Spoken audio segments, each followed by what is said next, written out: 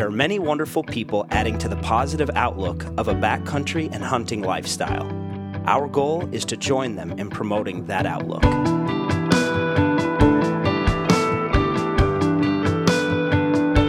Welcome to the Backcountry Dreaming Podcast, where we share stories, tips, and tactics of our outdoor pursuits.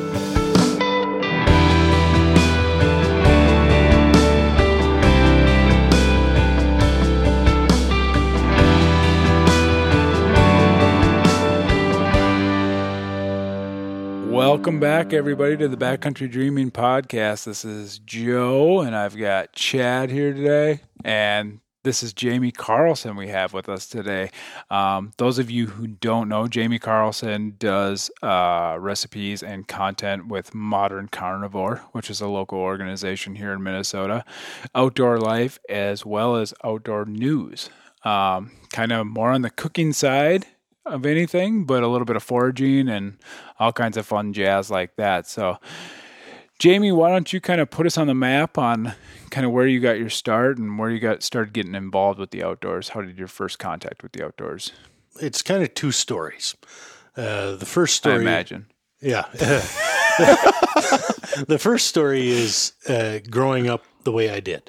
My mom and dad met each other, summer lovers, because my grandparents had cabins next door to each other on Leech Lake. Oh, nice. No kidding. That's awesome. So my entire life was spent there. Wow. Mom and dad met there. We went there every summer.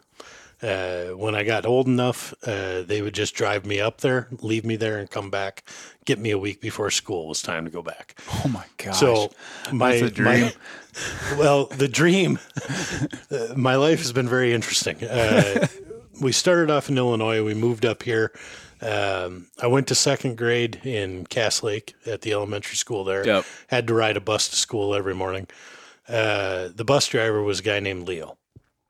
Leo had an affinity for white suckers. So I was telling him how they would come into the shore and spawn, and he was telling me, can you get me some of those? So in second grade, I would go down to the lake shore with a dip net, dip up 8-10 of these things, bring them up, cut the heads off, gut them, wrap them in newspaper, and bring them to Leo. I would bring them up to Leo, give them to him on the bus. He'd drop me off at school. On the way home, he'd give me a box, and he'd say, give this to your grandmother. I did that a number of times. Only later in life did I find out that Leo was also a cattle farmer. And every time I brought him white suckers, he sent a box of beef to my grandmother. So in second grade, I learned that, there was value to all of this. There's a barter system. I did that over and over again with Leo, and then we ended up moving down to Rochester, and my summers were usually spent at Leech Lake. Most of our weekends were spent at Leech Lake. I'd get dropped off after school was out. My summer job was to cut about 10 to 12 cords of wood. So I'd cut and stack wood for my grandparents, and I'd get up in the morning, do that for a few hours, and then I'd get in the boat and go fishing. It may be overly romantic, but the fondest memories I have of childhood are sitting on the end of my grandparents' dock. My grandmother and I would go down there after dinner, throw a couple lines out, turn the Twins game on, and we'd listen to the Twins radio and watch sunset and catch walleyes off the dock. That's pretty amazing. and I think, not to cut into your story, but I think that's kind of a lot of people in Minnesota. That's kind of like their childhood. Because to me, I grew up at a cabin we went to as well, and it was kind of the same thing. Our summers were spent up there. I think every weekend was pretty much spent at the cabin, and then there was always a week or two out of the summer that we'd spend the whole week up there. And yeah, my fondest memories are kind of the same thing, but more or less just sitting in a boat, watching the sunset, kitchen, whatever. Yeah. So, I mean, for me, it started young, doing that sort of stuff. All along the road down to my grandparents' cabin, there were blackcap raspberries and gooseberries and everything else. So we would go and we'd pick those. Grandma would make jam. So did she kind of get you started on the foraging stuff then when you were a kid a little bit? You know, or? she'd say, go pick raspberries. We'd go pick raspberries. It wasn't a thing. I didn't learn the word foraging until I was probably 25 years old. Yeah. But Grandma would say, go pick raspberries. We'd go pick raspberries. We'd pick gooseberries. We'd get anything we could and bring them down to her. And she'd make jam, and then we'd have pancakes. And I had two crazy old aunties that used to come up there, Ruth and Marge. And during the summer when I would stay up there, they always had a 2-week period where they would come up. And Ruthie and Marge, all they wanted was shore lunch. They didn't care what it was. They just wanted fresh fish for lunch every day. Yep. So my job then in the morning was to go down to the dock and catch fish, bring it up, and they would fry up rock bass and perch and the occasional northern pike and some sunnies. And I'm glad you started with rock bass. Oh yeah, it's my favorite fish. I love them. But the old Popeye, the occasional, bullhead, even they didn't care. Oh yeah, no kidding. Yeah, they were old ladies. They didn't care. Whatever type of fish came, they were going to eat. So I would go down and do it, and then at the end of the week they'd give me $5 and thanks for catching all the fish. And you're a market fisherman. Absolutely, at a very young age. So I mean, there was a lot of that sort of stuff that went on, and when I got old enough to finally hunt, right on Leech Lake is where I was 8-9 years old, and the first time in a duck boat, and went out and duck hunting with my grandfather and my uncle and my dad, and lots of entertaining stories, a couple of ruptured eardrums.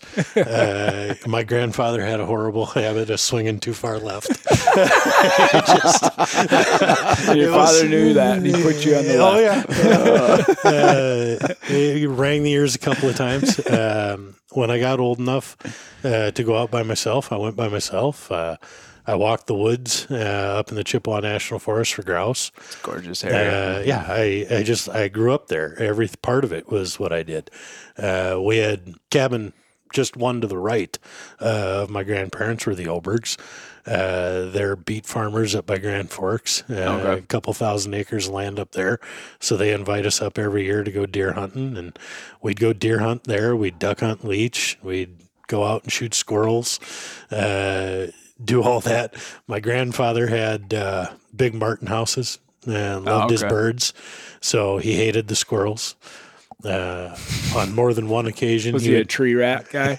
Rats. He would hand me a .22 and a box of shells, and he'd tell me to go shoot all the squirrels. Did you get $5 for that too? No, I got my butt paddled for that. I was carry on 10-ish, and Grandpa handed me a box of shells and a .22, and he said, "James, go shoot them squirrels." So I went out and I'd walk around the area and go between both grandparents' place and go over to the Obergs and go across the road. And I was shooting all these squirrels and chipmunks and red squirrels, and I'd bring them all back down to the house. And on one particular occasion, I don't know why it struck me as something to do, but I took them all and I hung them on my grandmother's clothesline. And she came home, and there must have been 30 squirrels hung up on the clothesline. Squirrels and chipmunks and red squirrels all hung up there with her clothespins, the old wooden ones, and she was just not happy. You were aging. She was not happy at all. Oh, that's great. That's a great area, I think, for somebody to cut their teeth, because there's just, like you said, you get the walk through the woods to duck hunting. I've got friends that still duck hunt leech, grouse hunt, and rabbit hunt, and a little bit of deer hunting up in that area as well. And then, the fishing up there is phenomenal too. That's really cool. Yeah, I've always enjoyed fishing there. It's a great lake to fish. I haven't duck hunted there in years. I was up there last year, grouse hunting and squirrel hunting. Shot a squirrel, dropped, hit the ground, and right where it hit the ground, the grouse stood up and started running. So it was just one of those situations that you never see it. It's never going to happen again, but it was fun. I think that's a great way to grow up, and I think that it sounds to me like your grandmother had a lot of influence on you as far as going. My grandmother had. There were two roles.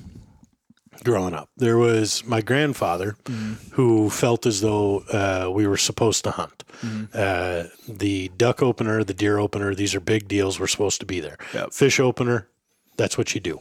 Yep. Midnight Friday night, you're sitting on the end of the dock, and at midnight exactly, the first line goes in. You fish all night, and that's what you do all weekend. Yep. That type of situation. So where Grandpa wanted that to happen, my grandmother taught me how to clean fish. She taught me how to pluck ducks, dip them in wax. She taught me how to skin squirrels. All the things that you need to know afterwards, Grandma taught me. Grandpa wouldn't have known how to do any of it. So they both played an important role. Oh, yeah. They each had their part. Yeah. Yeah. And, that was the majority of my life. And then, when I was 18, I left and joined the Navy and was gone for a number of years. And then when I came home, is kind of when the second phase of the story happens. And that's more moving towards just taking it to the next level. Just the independence of it all. Yeah. I only ever hunted with Dad and only ever hunted with my grandpa and my uncle. And then when I got out of the Navy, I met a guy, Eric Passy, who is probably as big of an influence on me. I'd moved down to Wabasha, and Eric was a duck hunter, and he had asked me if I wanted. Men there when you moved. He had asked me if I wanted to go duck hunting with him, Yeah. and I went. And I lived a couple miles away from Eric, and the river was right there. So we started duck hunting, and we both worked the night shift at the hospital, so we had days to go do stuff. Yep. We were both younger. I was single. He was newly married, but still no kids, and lots of free time. Yep. So there were a number of years there where, Eric and I were hunting 45 out of 60 days of a duck season, killing 80 to 100 ducks a year. Yep. And that's all I ate. I think the duck is one of the ultimate gateways. Oh, yeah. I think and I've talked about this before. I think I talked about it the first time we had you on, Chad, with Brian. I grew up in a hunting family. Same thing, like I said, cabins and deer hunting and all that stuff. I kind of fell out of it for a little while because I was playing in bands and doing all this other stuff. And a buddy of mine talked me into duck hunting one time. And once I did that, I was instantly just right back in and full on. And then the best part about it for me was trying to figure out how to cook a duck that it's edible. So that said, where ducks might have been the gateway, Emeril Lagasse was the pusher. Because when I got out of the Navy, Emeril was big on TV. He was on all the shows, and I started watching, and I got into it a bit, and I went and I bought one of Emeril's books, Louisiana Real and Rustic. And one of the first things I noticed about the book was the amount of wild game in there. Turtles, catfish, venison, rabbits, ducks, geese, Stuff all you sorts can of get in your fish. backyard. Everything that I had already. Yep. There must have been 10 or 12 good duck recipes in there. So this was 20 years ago, and one of the recipes was duck pastrami. So I thought I'd try it. It's just a basic brine, and at that point in time, I didn't have a smoker or a grill, so there were oven instructions for how to cook it, and started making pastrami out of the ducks, and then slicing it thin, a little onion marmalade, and a nice Kaiser roll, and you had the best sandwich on earth. Yep. And everybody started eating it, and I started cooking more, and next thing you know, I'm cooking a lot because I had endless amounts of duck at the time, and duck was it. I shot ducks, I shot geese. I worked at St. Mary's Hospital in Rochester, and Rochester was a big, goose hunting center. And one of the respiratory therapists at the hospital was a guide. And every now and again, he'd be like, "Hey, we got an open spot. Do you want to come out and set decoys? And, we'll shoot geese." So I'd go after work and we'd shoot geese, and then you'd end up with a bunch of geese in the freezer. And, it's a good problem to have. Yeah, it is. So then it was, well, what's next? Because I've got ducks and geese. I need to call the Obergs again and see if I can get up there and go deer hunting. Yep. And at that point in time, you could shoot 5 deer. So I would go up there and I'd shoot 5 deer. And I'd have venison in the freezer and ducks and geese galore.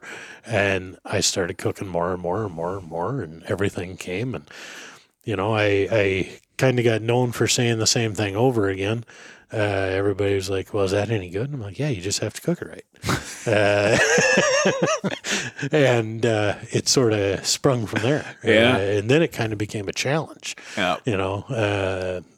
Rick Edwards would get a raccoon under his deck and be like, you want this raccoon? Yeah, why not? So we'll try it. Oh, boy. Do you want this possum? Sure, why not? We'll try it. You have to cook it right was a perfect line, because that is the key. I have the argument at least once a month with somebody on, well, that's not any good, or why would you eat that over this? And it's like, well, if you cook it right, it's extremely good. So going back to the first part of the story, where my grandmother showed me a lot of things, both grandmothers really. One thing they didn't show me was how to cook it. Yeah. All the deer we shot as a kid were turned into summer sausage. We never had ground venison. We never had steaks. We never had anything. Yeah. Everything my grandfather had turned into Thuringer or summer sausage. Yeah. And that was the only way I ever knew venison was prepared. When I finally got around to saying, hey, Dad, we need to have some ground. I'd like to try something else.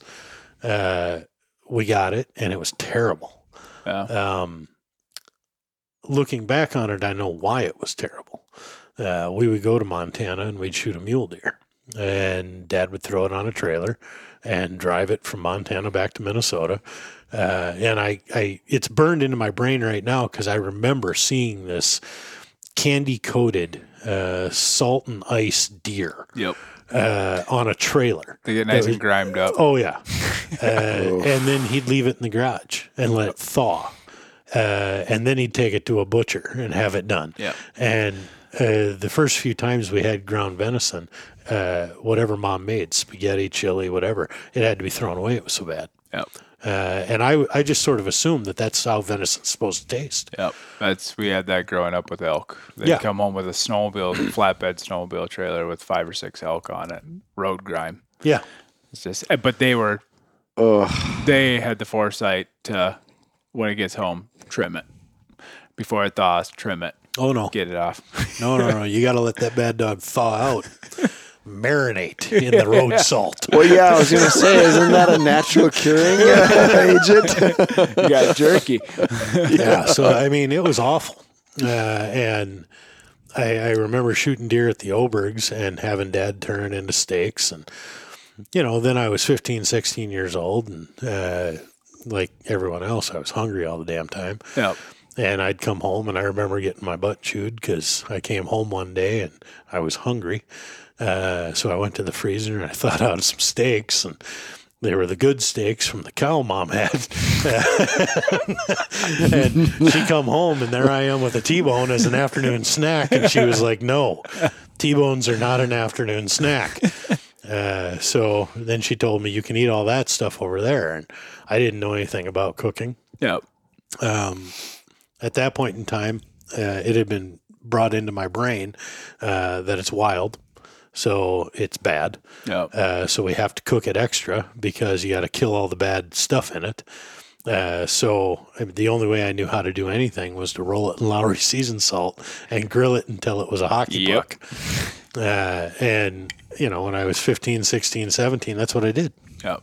Well, and that's funny to me is I kind of grew up with the same sentiment of I had 2 opposing sides. I had my dad who grew up north. He was a farmer. And then my mom who grew up in the city. And wild game was one of those things that it was wild. It was scary. You have to cook everything out of it. Yeah. When it's the opposite is true. Yeah. Yes. Yeah. You should be able to essentially take something rare and eat it and be fine. Yes. And, through obviously exposure and all that, you kind of figure that out on your own. And once you figure that out, it's like, oh, wow. Well, this is different. This is the right way of doing things. I think it was 2001. I had read a recipe for garlic, onion, and sage stuffed goose. And it recommended cooking it until a meat thermometer in the breast was 140. So I did that. And when it came out and it was red in the middle, I was scared to death. I was certain I was going to end up with food poisoning, but I took a bite anyway. Yeah. And it was the most delicious meat I'd ever had. It was well flavored. It was delicious. Yeah. It was moist. It was tender. It tasted better than anything I'd ever had. Yeah. And it was at that moment I was like, well, wait a minute. I didn't cook it until it was 165 degrees. It came out tender and delicious. What did I do wrong? Yeah. And I'd done nothing wrong. I'd done everything right. I just didn't know it. Well, and then you think about that, like that situation, being nervous and scared, and like, and even now when I feed people that come over to my house, same kind of deal. They're nervous and scared. But then I have my kids that I will feed them a rare venison steak where they have red juice dripping off their chin as they're eating a piece of steak. What's life going to be like for them going forward? Because they know better than we did. So when they grow up, I feel like we're doing a good job now, or whoever it is that started it, the marketing teams or whatever, that started pushing that, are doing such a good job now that I feel like going forward, wild game is going to be more of a treasured thing to people when it comes to the table than it was for like us. Like it was one of those things we had to, it was special because it was wild game. Yeah. But that was the only thing that was special about it. Right. It wasn't special because of the flavor. Yeah, the flavor. Whereas like, like now I just had the conversation yesterday with somebody and they said, it came up, wild game came up, and it came up in a way that like it's not that good. And I said, honestly, I would take a November duck breast over a ribeye steak any day of the week. Yeah, yeah, cooked correctly, any day. Yeah. And they said, there's no effing way I would do that. I said, well, you haven't had it right yet. Yeah, early October wood duck. Oh, yeah. There's nothing. Yeah, that tops and yeah, and I think going forward as time goes on, I think generation after generation, it's going to get better and better in a way. Like the meat can't get any better, but I think the outlook of it can get better. I don't know about that. Oh, I think for your kids, my kids, yes. But there are a lot of other kids out there that don't have parents that will ever expose their kids to it. Yeah, that's a good point. Yeah. I would love it if more kids could. And if I have anything to do with it, people come to my house and my kids are now getting old enough where they have friends to the house. Yep. And these friends come over and they don't know what anything is. Yep. They've never even heard of it. So when I throw a piece of venison on the table and give it to them, they're like, what is this? And I think there's some truth to the fact that the first time you eat it, it tastes different. Yeah. But I've eaten so much of it, I don't notice it. You've probably eaten enough of it. You don't notice it. Yeah. People who have never eaten it, it's like when they eat lamb, that word gamey comes up. It's not gamey. It's just different.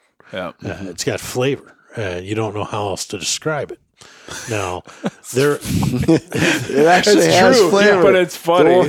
But I mean, there's you taste something besides salt and pepper. Yeah, you've had pieces of meat that I'm sure tasted odd to you. Yeah, sometimes venison fat in particular goes bad so fast and taints the meat around it that it does get that funkiness to it and it tastes off. Yeah, but we've eaten so much venison over time that when we get that piece, it's stomached. Yeah. You have no problem with it. You just chew through it and you're done. Yeah. The next piece tastes delicious and great. Yeah, something good is coming after that. Where that one piece is enough to make a rookie go, oh, it's all bad. Yep. Yeah, it's not all bad. I mean, there's just that one piece that maybe you didn't trim enough or, whatever.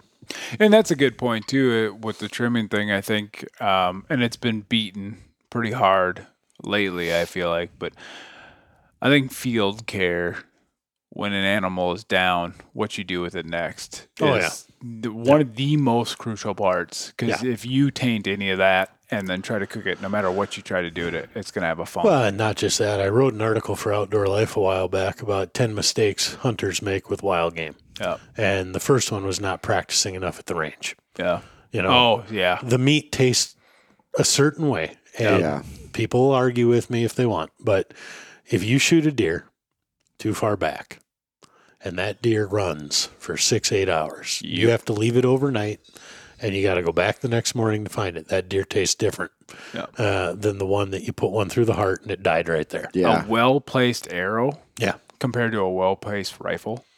A well-placed arrow, a well-placed archery killed animal is much better tasting because you're killing it by hemorrhage. Yeah. All of that's coming out of them. The blood comes out. You're bleeding them, essentially. Yep. And that animal is so much better than a rifle killed animal. And that's not nothing against rifle killed. The only deer I killed last year was with the rifle. Yeah. But there is a difference by far. Yeah. And I think that's a good point. You start there, and then from there, there's a lot of things you can do to make that animal taste way better. Right. Yeah. And some of it comes down to aging. Yep. You know, and this aging debate will rage on forever and ever because we've all got that one idiot friend who says, oh, I hang my deer in the garage for at least 10 days until a good layer of mold grows on it. Yeah. And then I cut that off. Okay, that's dumb. You know, I don't know why you would waste meat. You know, I don't disagree that aging creates flavor. Yep. I am, however, selfish, and I don't want to give up meat. Yep. And when you let a piece of meat hang and dry, you have to cut meat off. Yep. There are other ways. I've been experimenting lately with wet aging. Okay. So the deer we got this year, I took 2 big roasts and I vacuum sealed them, and then I put them in the refrigerator and just left them there for a month. Not exposed to air, only their own juices, aging for a month. They're not drying out. They're not doing anything. That meat tasted different than the meat that I put in the freezer. Yeah. It was better. I can see It was that. delicious. Yeah. And when you cut into that big roast and you made your steaks out of it, it was that beautiful purple color you're looking for. Yeah. So I really like the wet aging. I'm not a big fan of the dry aging. Well, there's that fear there with the wet aging of putting something in the fridge for a month. Because when you, and the fear comes from when somebody goes to the grocery store and they pick up a steak, they put it in the fridge. After a week, the thing's gone. Yeah. It's terrible. And I get where you're coming from because I've done it with elk and stuff like that. Like I've taken an elk sirloin roast, thrown it in the fridge, let it thaw out. Every day I come in there and just slice a steak off for breakfast. Mm-hmm. That damn thing will last 2 weeks. And it's still perfectly fine at the end of 2 weeks. It has no scent to it, no funkiness to it at all. And I think part of that is the fact that it's fresh, hasn't been traveling anywhere, hasn't been doing anything. It's been sitting in a clean, controlled environment for that long. It also wasn't pumped full of antibiotics beforehand. Exactly. And it wasn't introduced to carbon dioxide to make it red. Yeah. It didn't. I mean, all the little tricks that we don't know about that they're doing to that meat that you get at Cub Foods. Yeah. Not that it's bad. I mean, every now and again, I like a ribeye. Yeah. Yeah. and I won't deny that either. I am 100% all for a beefsteak every once in a while. Yeah. But, I mean, if I could go buy a venison loin in the grocery store, like an actual wild venison loin, I probably would buy that every once in a while too, because why wouldn't you? It's good. I prefer it. Yep. And I think that, that's something that it's a conversation that's getting more and more common, and people are talking about more and more the fact that wild game isn't this terrible thing. Yeah. At least we see it.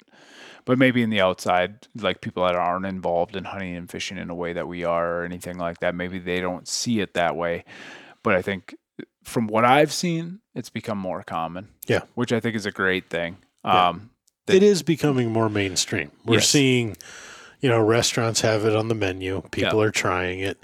I think it's Buffalo. Buffalo kind of did it. Yeah. We've got this organic movement. We've got all these people saying we got to get away from factory farming. We got to do sustainable. And we're seeing more and more of it. And if at all possible, bringing new hunters out for food is a great way of getting people involved. Yeah. It is. There is a downside to the fact that it's becoming mainstream, though. I don't know if you ever had this, but in my day, I did, where people would give me their ducks and give me their goose meat and give me their venison meat because they didn't want it. So there is a downside because now they're starting to realize that they were idiots and they're starting to keep that meat. Yeah. Some of them are. So that selfishly, there's a downside to I it. will say some of them are. Yeah. This year, however, my freezer is full, and I didn't hunt that much. Yeah. Well, like, so I think it was 2 years ago, I went to a local restaurant called Corner Table. Yeah. They had, I Thomas managed to, great restaurant. Yep. They had 3 different types of duck and 1 goose. I ordered every single one of them because I wanted to see what they could bring to the table. Right. It was really unique because for me it was, well, you take Montreal steak seasoning, put it on the grill, and that's it. But it's like, holy smokes, like this is completely different. Yeah. Like, and even going back to the aging process, I actually have a goose that's still hanging in my garage that I'm aging just to see if it's any good because I watched an episode, I think it was on Ugly Delicious, about a guy, I forgot what prominent chef it was, but he had been aging beef for 4 years or something, just ridiculous. Yep. And it had the mold on it, but they're still eating it. Yeah. It tastes like blue cheese. Yes. Yeah. Yeah. And they're cutting right off of it. And I'm like, oh my gosh, what are you doing? So it's like, when I go up to the goose, I'm like, man, I can smell the thing. But the thing about with fowl is their meat is separate from the organs and stuff that could potentially foul it up. Unless completely. you've extremely poorly gut shot your duck or goose, none of the entrails or anything are near the meat. Right. Yeah. So I'm in the process. We'll see how I've this still all got goes. pheasants But hanging too. I've done it with mallards. I started experimenting with mallards this year, and some ringnecks too, where I've aged them for a month, and the meat looks a little bit. Actually, it looks a little bit better than the day that it was. Like where you normally would breast it out, and it looks great. It tastes amazing. Yeah. It tastes even better. There's some very interesting things that happen in this world. And one of them is how we've been convinced of all the things that are going to kill us. Yeah. I don't oppose aging. And if I came across anti-aging, I'm sorry. But part of my problem with aging is that nobody's got the correct facility for it. Yes. Hanging a deer in your garage where you park your car is a bad idea. Yeah. So my goose is probably a bad idea. It's probably a bad idea. That's where my pheasants are too. I'm still going to try it out though. But that's just my opinion. Okay. It's probably not really that bad for you, but I see it as, there's exhaust. I think there's something to that, but I think at the same time, I think that's like the restaurant market version of aging is a clean piece of meat put on a rack, sitting out open. Temperature controlled, humidity controlled. But no protection at all. No. Whereas but you don't need protection if you have temperature and humidity control. I get what you're saying. But I'm saying whereas a goose or somebody that hangs a deer, a deer is a bad example, but I've hung quarters in game bags and kept them up for weeks. But there's some kind of protection there. Yeah. Obviously, that's not keeping carbon dioxide out, but maybe your goose is. We'll find out. But I think there's a little bit of protection there, and I'm not defending it at all because I get what you're saying too. But then there's also that old English way of doing things of hanging things till the head comes off. Right. Yeah. And I don't know. I think there's a way of being insulated to a point where it's okay, and there's a way of being insulated to a point where it's not, you're over insulated. Well, and we are incredibly overprotective of our things. Yeah. If we look throughout the rest of the world, and you think about the things that people do in other parts of the world. We travel no further than Iceland to see that they catch a shark that the nitrogen in its body is so intense that if you eat that shark fresh, it'll poison you. But if you take that shark and you bury it and you leave it for 6 months and it rots and ferments, all of a sudden it's edible. And who figured that out? That guy had balls. So, I mean, when you look at the rest of the world, there are things that are done everywhere else that we don't do here because we've gotten so overprotective of our food. You know, we're not going to allow ourselves to have, you know, raw milk cheeses. We're not going to allow ourselves to eat some of the finer things in the world because once upon a time somebody got sick. You can go as far, you can go as close as Mexico. Yeah. Where they take a deer they killed, bury it in the ground, cover it in coals, throw some dirt over the top, and let it sit overnight and come back and they have a cooked deer the next day. And that's a very, very common thing. Yes. But you're not going to see that happen in Chippewa National Forest. Well, I'm sure people do it. No, we ought to. Oh, yeah, we do. We should. We should. I had a venison quarter in the freezer. I've got one as well. There you go. We'll go start a fire and dig a hole. We'll have to wait until spring. There's a swamp that's thawed. Yeah, I'm sure there is. No, but I think there's a lot to that. I think that's a really good topic to get into a little bit.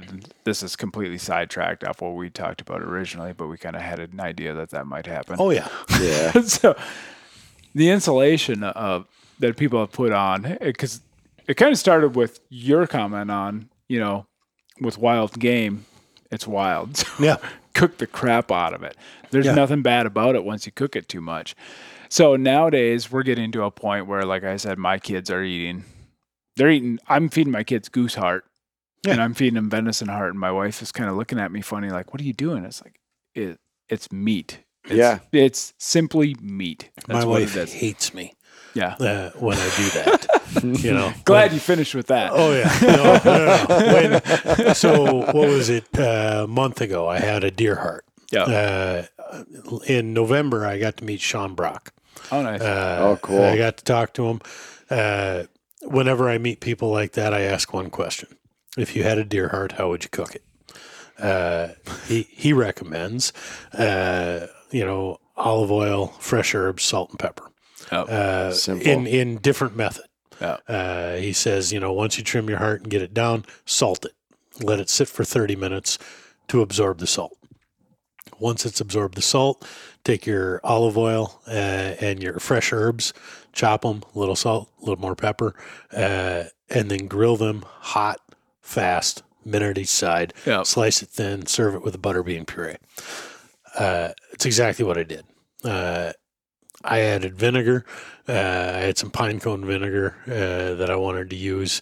So I added that to the marinade. Grilled real hot, sliced thin, butterbean puree, and then I topped it with rampant stinging nettle chimichurri. You didn't go all out at all. No, not at all. When I feed that to my wife and she knows it's a heart, she wants to not like it. Yeah. She wants to tell me, this is bad. I don't want to eat this. It's a heart. It grosses her out. The whole idea upsets her. She eats it and she's like, Jesus Christ, I hate you. Because that was different than most nights? There's no arguing that it's delicious. It's tender. It's juicy. It pairs with everything on the plate. It's delicious. Yeah. And I do that to people all the time. Neighbor lady hates ducks. She ate it once. It was the worst thing she ever had. Yep. I feed her duck. She hates me because now she wants to eat duck. You got a lot of enemies. I do. I fed. Love to hate you, Jay. Invited some folks over for a little St. Patty's get together we were going to have. And I told them I was going to cook some antelope. And the lady was telling me, I had antelope. It is the worst meat on earth. I'm like, all right, fine. You don't have to eat it. I corned an antelope roast. Made corned antelope. That was good. Yeah. She ate it, and she's just like, how? I had antelope. It just was awful. Yep. And this is tender, delicious, juicy, Best thing she ever had. Antelope was one that floors me. Yeah. I get that all the time. Antelope is terrible. It tastes sagey. It tastes this. It tastes that. It tastes gamey. No. If you've had antelope that's done right, it is phenomenal. So antelope, typically when you hunt them, it's warm. Yep. If you are not on the ball, if you are not breaking that animal down and throwing it on ice quickly, it will sour. Yeah. You cannot shoot an antelope and gut it like you would a white-tailed deer and then throw it in the back of your pickup and carry it around all day. Yep. It will sour and go bad. Yeah. If it is not shot and in a cooler reasonably in a half hour, you're probably going to taste a little off. My recommendation is do what I did last year. Shoot them the day before rifle elk opens. So the last essential day, that was October 25th, I believe it was last year that I shot. It was still cold. Yeah. But yeah, I shot it. It went down. I ran up to it, got it cleaned out, got it quartered out, threw it in the back of the truck, got it hung, and in a nice cool spot up on a mountain right outside our elk camp where it's nice and cold. And yeah, it's phenomenal. And I've been eating antelope for 20 years now. Yeah. And I've never had an antelope that I thought, oh my God, this is terrible. Yeah. Like the first antelope I shot, we were just outside of Gillette, out in Wyoming. We were hunting on a ranch. It had just snowed 8 inches. So we shot 8 antelope, and I was like, everybody was panicked. They were like, we got to get these things cut up in a cooler. I'm like, there's 8 inches of snow out here. What are you talking about? You're fine. You just gut it and pack the cavity full of snow and you're golden. So we did that. And that, I mean, it was interesting because when we shot those, I had it in my mind that there were certain parts of the antelope I wanted to eat. Yeah. Immediately. The one I shot, the very first thing I did was pull the liver out, slice it thin, and eat it raw. Yeah. And if you've never done that, I would highly recommend it. Should have done that last Sweet, year. delicious, wonderful. The most awkward texture you'll ever come across. I can imagine. Yeah. That's going to be hard to get past. So for a lot of sweet, people. delicious, but awkward texture. Yeah. So it was kidding. sweet and delicious with a texture that you would imagine crunchy sauerkraut to have. Like snapping liver tendons with your... Yeah. And it was an awkward texture. So I get that. But, we sliced the heart up. We stewed it. We did the liver in the stew as well. It was delicious. Because on an antelope, I feel like that kind of stuff, if you pull it out, you have to do something with it that day because there's not much to it. Unless you have the means to... the antelope livers, because I ended up, as a group, we shot 8 that year. So I had 8 hearts and 8 livers to work with. I took all those livers home. Oh. And I tried them in different ways. None of them were bad. Yeah. Made some pâtés. I did dry cure an antelope liver, packed it in salt, let it sit for like a week, and then took it out of salt, rinsed it, dried it, and then hung it and let it sit until it was as hard as a hockey puck. Yeah. That liver, if you took like your microplane then and just grated that liver, it was otherworldly. Yeah. Roasted beets and duck fat and then grated liver over it and just ate those sweet beets with the duck fat and this really salty liver on top of it. God, that was good. That was like the truffle. Yeah. Yeah. It was outstanding. That's interesting because, there's certain animals out there, especially like obviously birds and stuff, but when you get into the big game world, there's certain animals that there's not much to them. Yeah. And you have to either keep them whole, pack the cavities with snow or ice, or like with an antelope, it's like, if I'm going to throw it in a game bag and hang it on a tree, I'm not going to keep the back straps hanging up on a tree or the tenderloins. I'm going to cook them right away. And there's that side that you always hear of letting it go through rigor mortis first. Do you see much benefit to that, or is it more? So with rigor mortis, I have a general rule. When I shoot an animal, if I can have it wrapped and packaged in about 6 hours in the freezer, you're good to go. Okay. After 6 hours, you're going to get into the Let it rigor go mortis. You want to let it sit for about 24. Okay. So that's good to know. if I can get it done immediately, Yep. which sometimes you don't have a choice. Yep. You know, I've shot deer 5 minutes from my house. Yep. I'm at home. It's still warm. I might as well. Yep. Throw it down, put it in the freezer. You're good to go. That's a really good point, and it's something I've never heard before. Once you get into the rigger thing, that 6 to 12 hour range, you got to let it come out. Yeah. Let it sit for 24 hours and then get to it. Okay. If it's whole, you want it to be cold. If it's not whole, quarter it, put it in a cooler.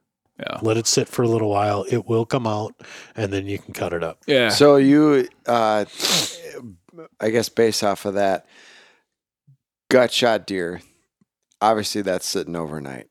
No. No, I mean it's sitting overnight probably in the field because you're not going to be able to get to it. No. You're gonna find a live deer. Shooting toast down. I guess. That has happened to me once. Yeah. And it was a really bad situation because I shot it. It was too far back. It was a bow shot. I tracked it and I found it, and then it jumped and it ran. Yep. And I tracked it and I found it, and it jumped and it ran. And at that point in time, I was committed, and I was like, I'm not letting this deer sit out here overnight. I'm finding this deer, and if I have to track it and jump it and track it and jump it, eventually that stress will cause it to die. Yep. It's probably going to affect the meat, but I'm not going to let it sour, you know? So I tracked it and jumped it and tracked it and jumped it. And then eventually I tracked it, and it was sitting there and it wouldn't jump. Yep. So I just kept getting closer and closer and closer until I was probably 8 feet away from it. Yep. And then I was able to put another arrow in it, and it was, midnight, pitch Yeah. black outside, but I was 8 feet away with a headlamp, and I've had a lot of those situations, and I will say that I'm a huge proponent of that. The whole leave it in the field and find it in the morning thing just doesn't pan out, especially depending on the areas. Like right here at the land that my parents had, I did that one time. I came back to a doe with basically neck meat and head left, and that was it. Yeah. I got just to it destroyed once. it. Yeah. I was up at the Obergs. We shot a deer. There was nothing we could do. Yep. And you know what it's like, November time frame. It's light, and then it's not. Yep. Mm-hmm. And when it's that dark outside, you're not tracking anything. You Yep. can try, especially in a swamp, tall reeds, the whole 9 yards. Yeah. We let it sit. We came back the next morning, and there was nothing left. It's a terrible deal, and yeah. I think it's one of those deals that people have to realize. Like there is, I hate having that conversation with people when I'm with them, Yep. and they always want to back out and come back to it, and I'm always the one that says That's no. what we see, though. Yeah, that is what There you is see. not a show on earth that is going to say, well, let's go push him and jump him. One. Yeah. One that's that why does. that's why I bring it up, because Yeah. I'm curious what, I guess, your perspective on it, because most of the rest of the population would say, well, let it sit. Yeah. Yeah, I think it's a terrible idea to ever leave an animal overnight, and I think if there's an opportunity for it to keep chasing after that animal and keep jumping it over and over until it's dead or until you can get another shot at it, because it just, like you said, meat spoils Yep. or predators or Especially here in Minnesota, the coyotes are on these things so fast. Yep. I don't know.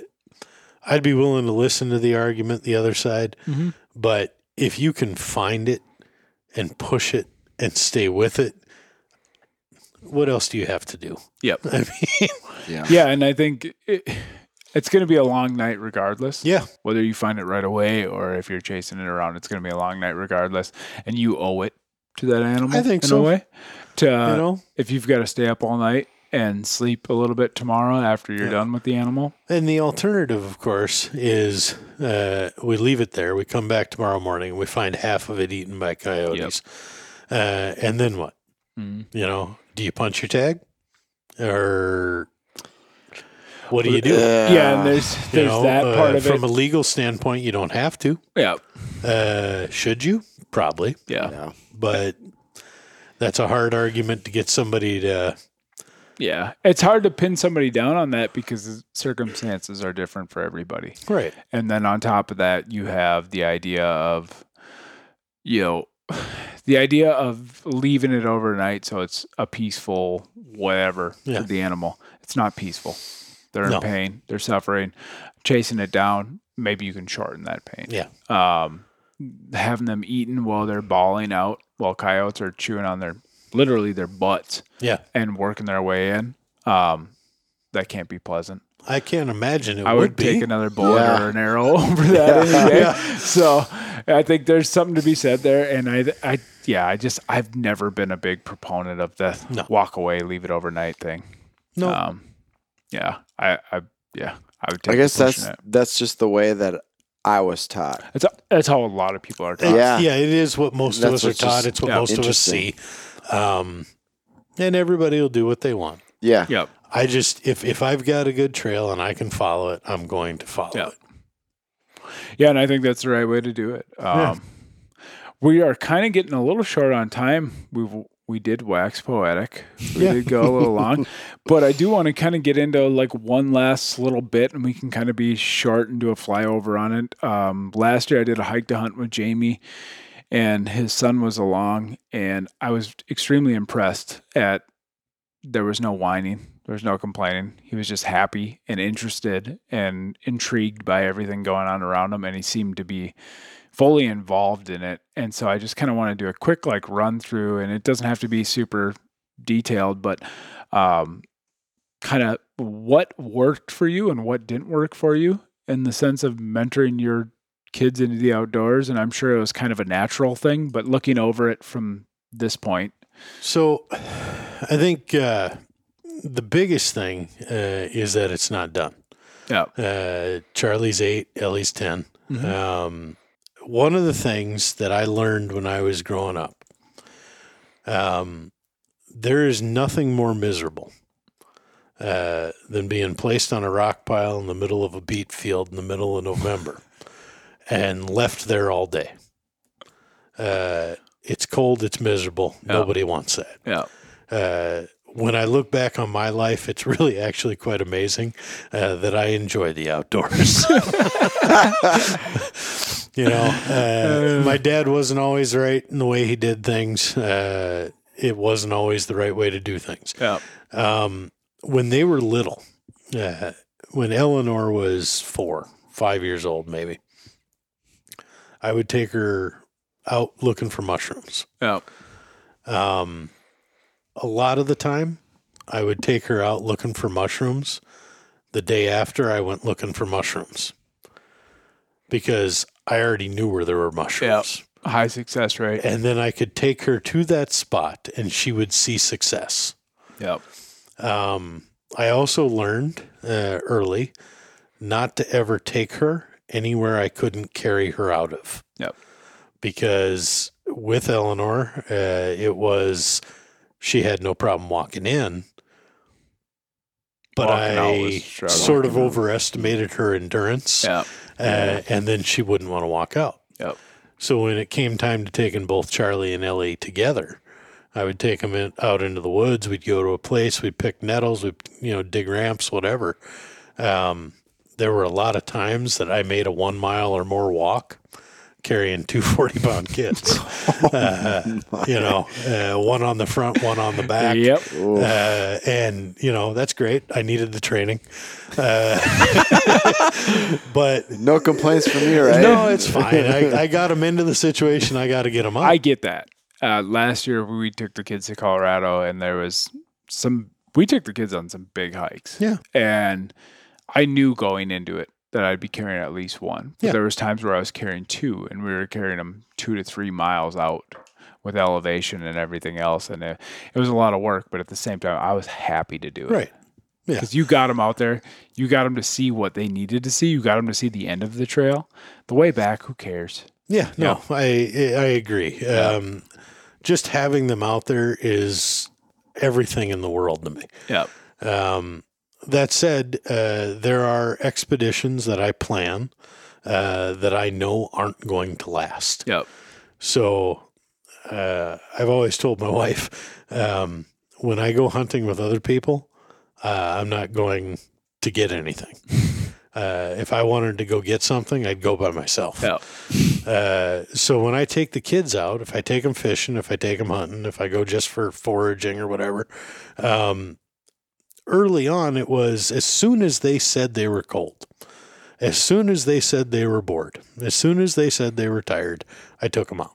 Yep. And we went home and we stopped somewhere. I didn't care. We went to Holiday. Yep. And we got Ellie loves her chocolate chip Cliff bars, and Charlie, he'll just eat anything you give him. So, I mean, it didn't matter. That's what we did. You know, as soon as they were done, and you didn't argue. As they got a little older, though, I had to push that. Yeah. So when they got a little older, it was, Dad, I'm cold. Okay, that's fine. You can be cold. Yeah. We'll wait 15 more minutes and then we'll go. Yeah.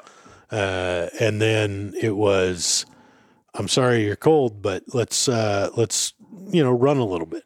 Yeah. Let's move around a little bit more. Let's give it a half hour, and then we'll go.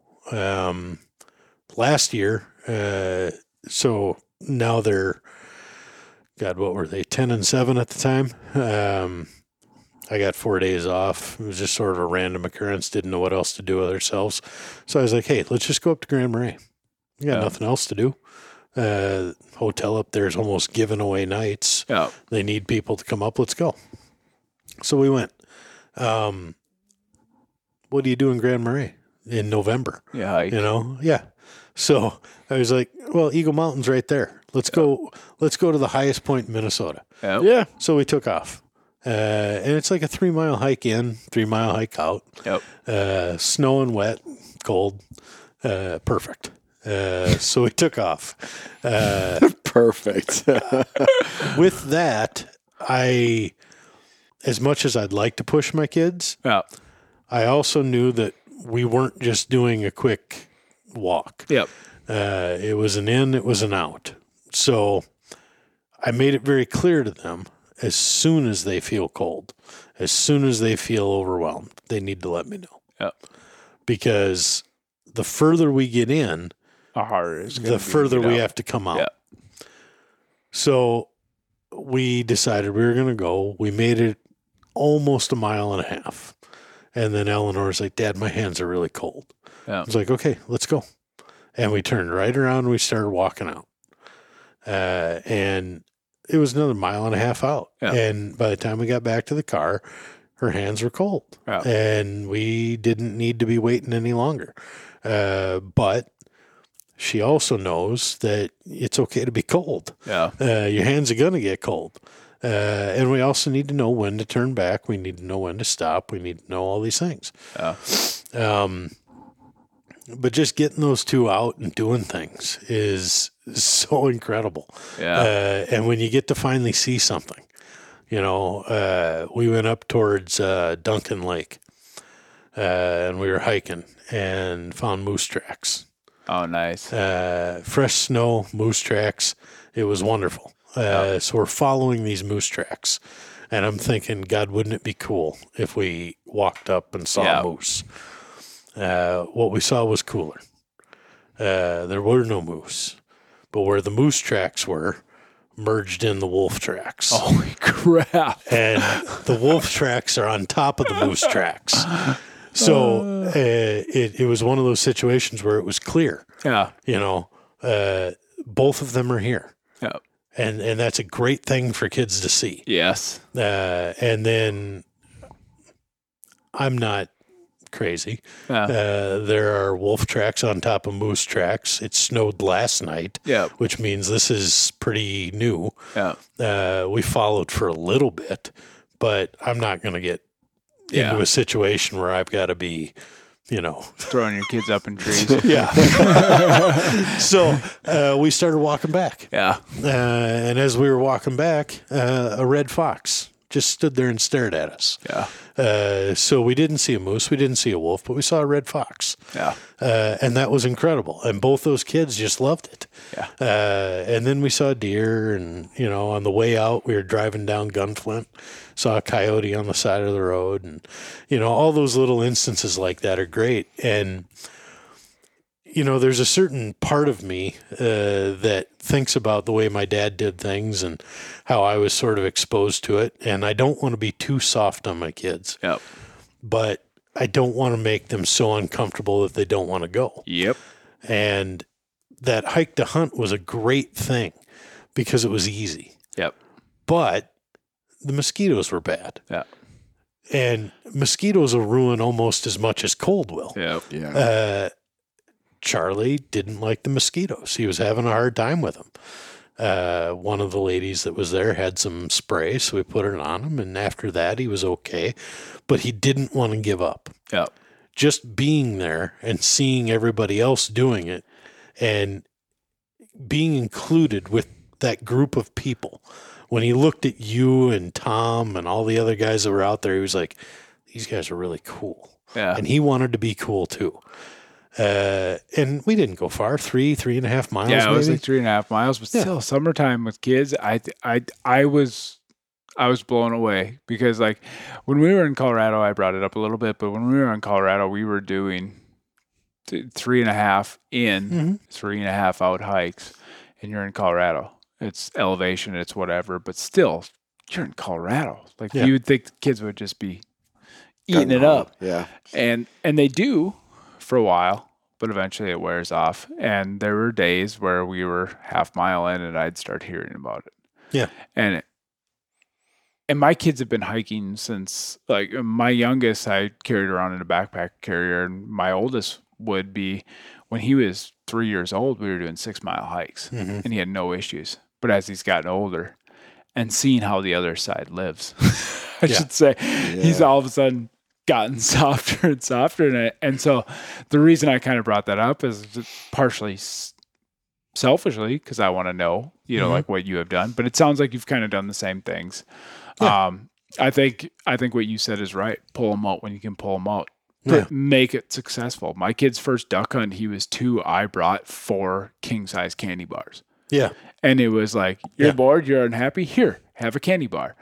You're happy now. Yeah, no, Little Debbie will save your life. Yeah. Snacks are king when it comes to kids. Yeah. And like I took so my oldest went out on his first November duck hunt this year. And he was cold. Like, he was pretty dang cold. And when he told me, like, I'm cold, we need to, like, make a plan here, I said, okay, let's pack up. We'll get out of here. We got to the truck. I put him in the truck, started the truck, let it warm up. I loaded up the boat, did everything while he was sitting in the truck. By the time I got back to the truck, he was still kind of, like, shaking, still kind of cold. And I was like, you all right? And he's like, yeah, I'm fine. Like, did you have fun today? He's like, yeah, I had a lot of fun. Oh, yeah. And he was just pumped on it. But he was miserable at the same time.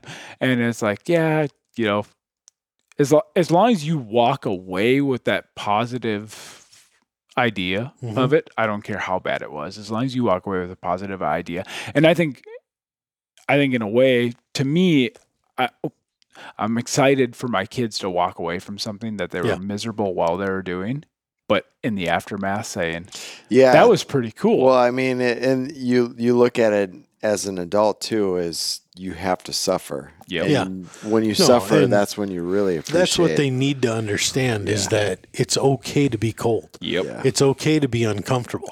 I'm sure you've heard it before, and you know I say it to my daughter all the time. But you have to get comfortable being uncomfortable. And that's okay. You don't want to be so uncomfortable that you're miserable. But you got to be able to be uncomfortable because life isn't comfortable. You know, spearing, ice fishing, these things are great ways to do that. But I have a friend, Brian Frana, and another buddy, Sean Bergeth. And when your kids act a certain way, I don't know how you feel about this, but sometimes I feel embarrassed. Sometimes I feel like, oh my God, I got to do something about this. I got to control them. I don't want them to embarrass me. You got to let all that go. Yeah. So Sean and Brian want to go spearing. And I'm like, I'm bringing the family with me. Yeah. So we go. Ellie and Amanda come with, my wife, and it's all good. But, you know, Eleanor doesn't want to stay out there very long. She doesn't have the patience for it. Charlie, on the other hand, he's digging it. Yeah. But he also doesn't want to sit still. Yeah. And forcing him to sit still is only going to make it miserable. Yep. So, Dad, can I go see what Brian's doing? Please. Yeah. Go for a walk. And as much as I don't want him to bother Brian, I also have to just understand that's my own. It's my own issue. Yep. You know, it's me feeling like because Brian doesn't care. Is Brian going to judge me? Is Brian going to feel this way? Yeah. No, Brian's not. Yeah. I wouldn't hang out with people that would. Yeah. So why am I afraid? But it's my own insecurity that drives that. So Charlie wants to get up out of his chair and run over and see how Brian's doing. He just unzips and walks in. Hey, Brian, what are you up to? Yeah. And Brian's like, well, I'm just waiting like you are. And, Yeah. okay, cool. And then he runs over to Sean's tent. Hey, Sean, what are you doing? Well, you know, we see some bass over here, but nothing else. Okay, I'm going to go see how Dad's doing. And letting him move around and go between them. Yeah. Well, he stay warm that way too. Well, he which- does, Yeah. but then he wants to sit down, and then you know the end of the day comes, and Sean and Brian are like, "Hey, we're gonna go over to the restaurant and get a beer and hang out." And Charlie, can we go? It's like, Yeah. of course we can go. Yeah. Yeah. Why not?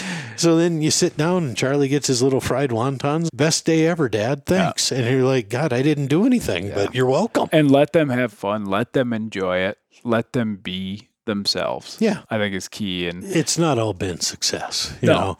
know, Eleanor doesn't like the sound of a gun. oh yeah, I thought dove hunting would be a nice, easy way to introduce her to hunting. Early September, nice day. She made me leave the gun in the car. There were no doves that day. But she sat in a field for 4 hours yeah, and just watched birds fly by. Yeah. So what do I care? yeah. You know, That's great. it's you gotta just let it be. Yeah. And when you let it be and enjoy it for what it is, you're spending time with your kids. Yeah. If you wanted to go kill something, you should have gone by yourself. Yep. Very good point there. Yeah, no, I think I think there's a lot of good takeaways from that little bit for sure. Jamie, thank you for Thank coming you for on. having me, Joe. I Chad, think nice to meet you. Yeah. Thanks for having me at your house. I think we will definitely have to have you on again. Maybe we'll try for like a midday or a morning. I actually didn't mind this one bit. No, it was a blast. Well, thank you, Jamie. We appreciate it. thanks, And like I said, we will get you back on for sure. Thanks, guys. And as always, everybody, feel free to share your stories with us here at Contact Outdoors. We want to hear them. And until next time. The Contact Outdoors crew would like to send out a sincere thank you to all of our listeners. The Backcountry Dreaming Podcast is brought to you by Contact Outdoors and directed by Brian Hallberg. Original music and audio production by Dakota Rankin. Connect with us online. Links to our website, Instagram, and Facebook can be found in the show notes.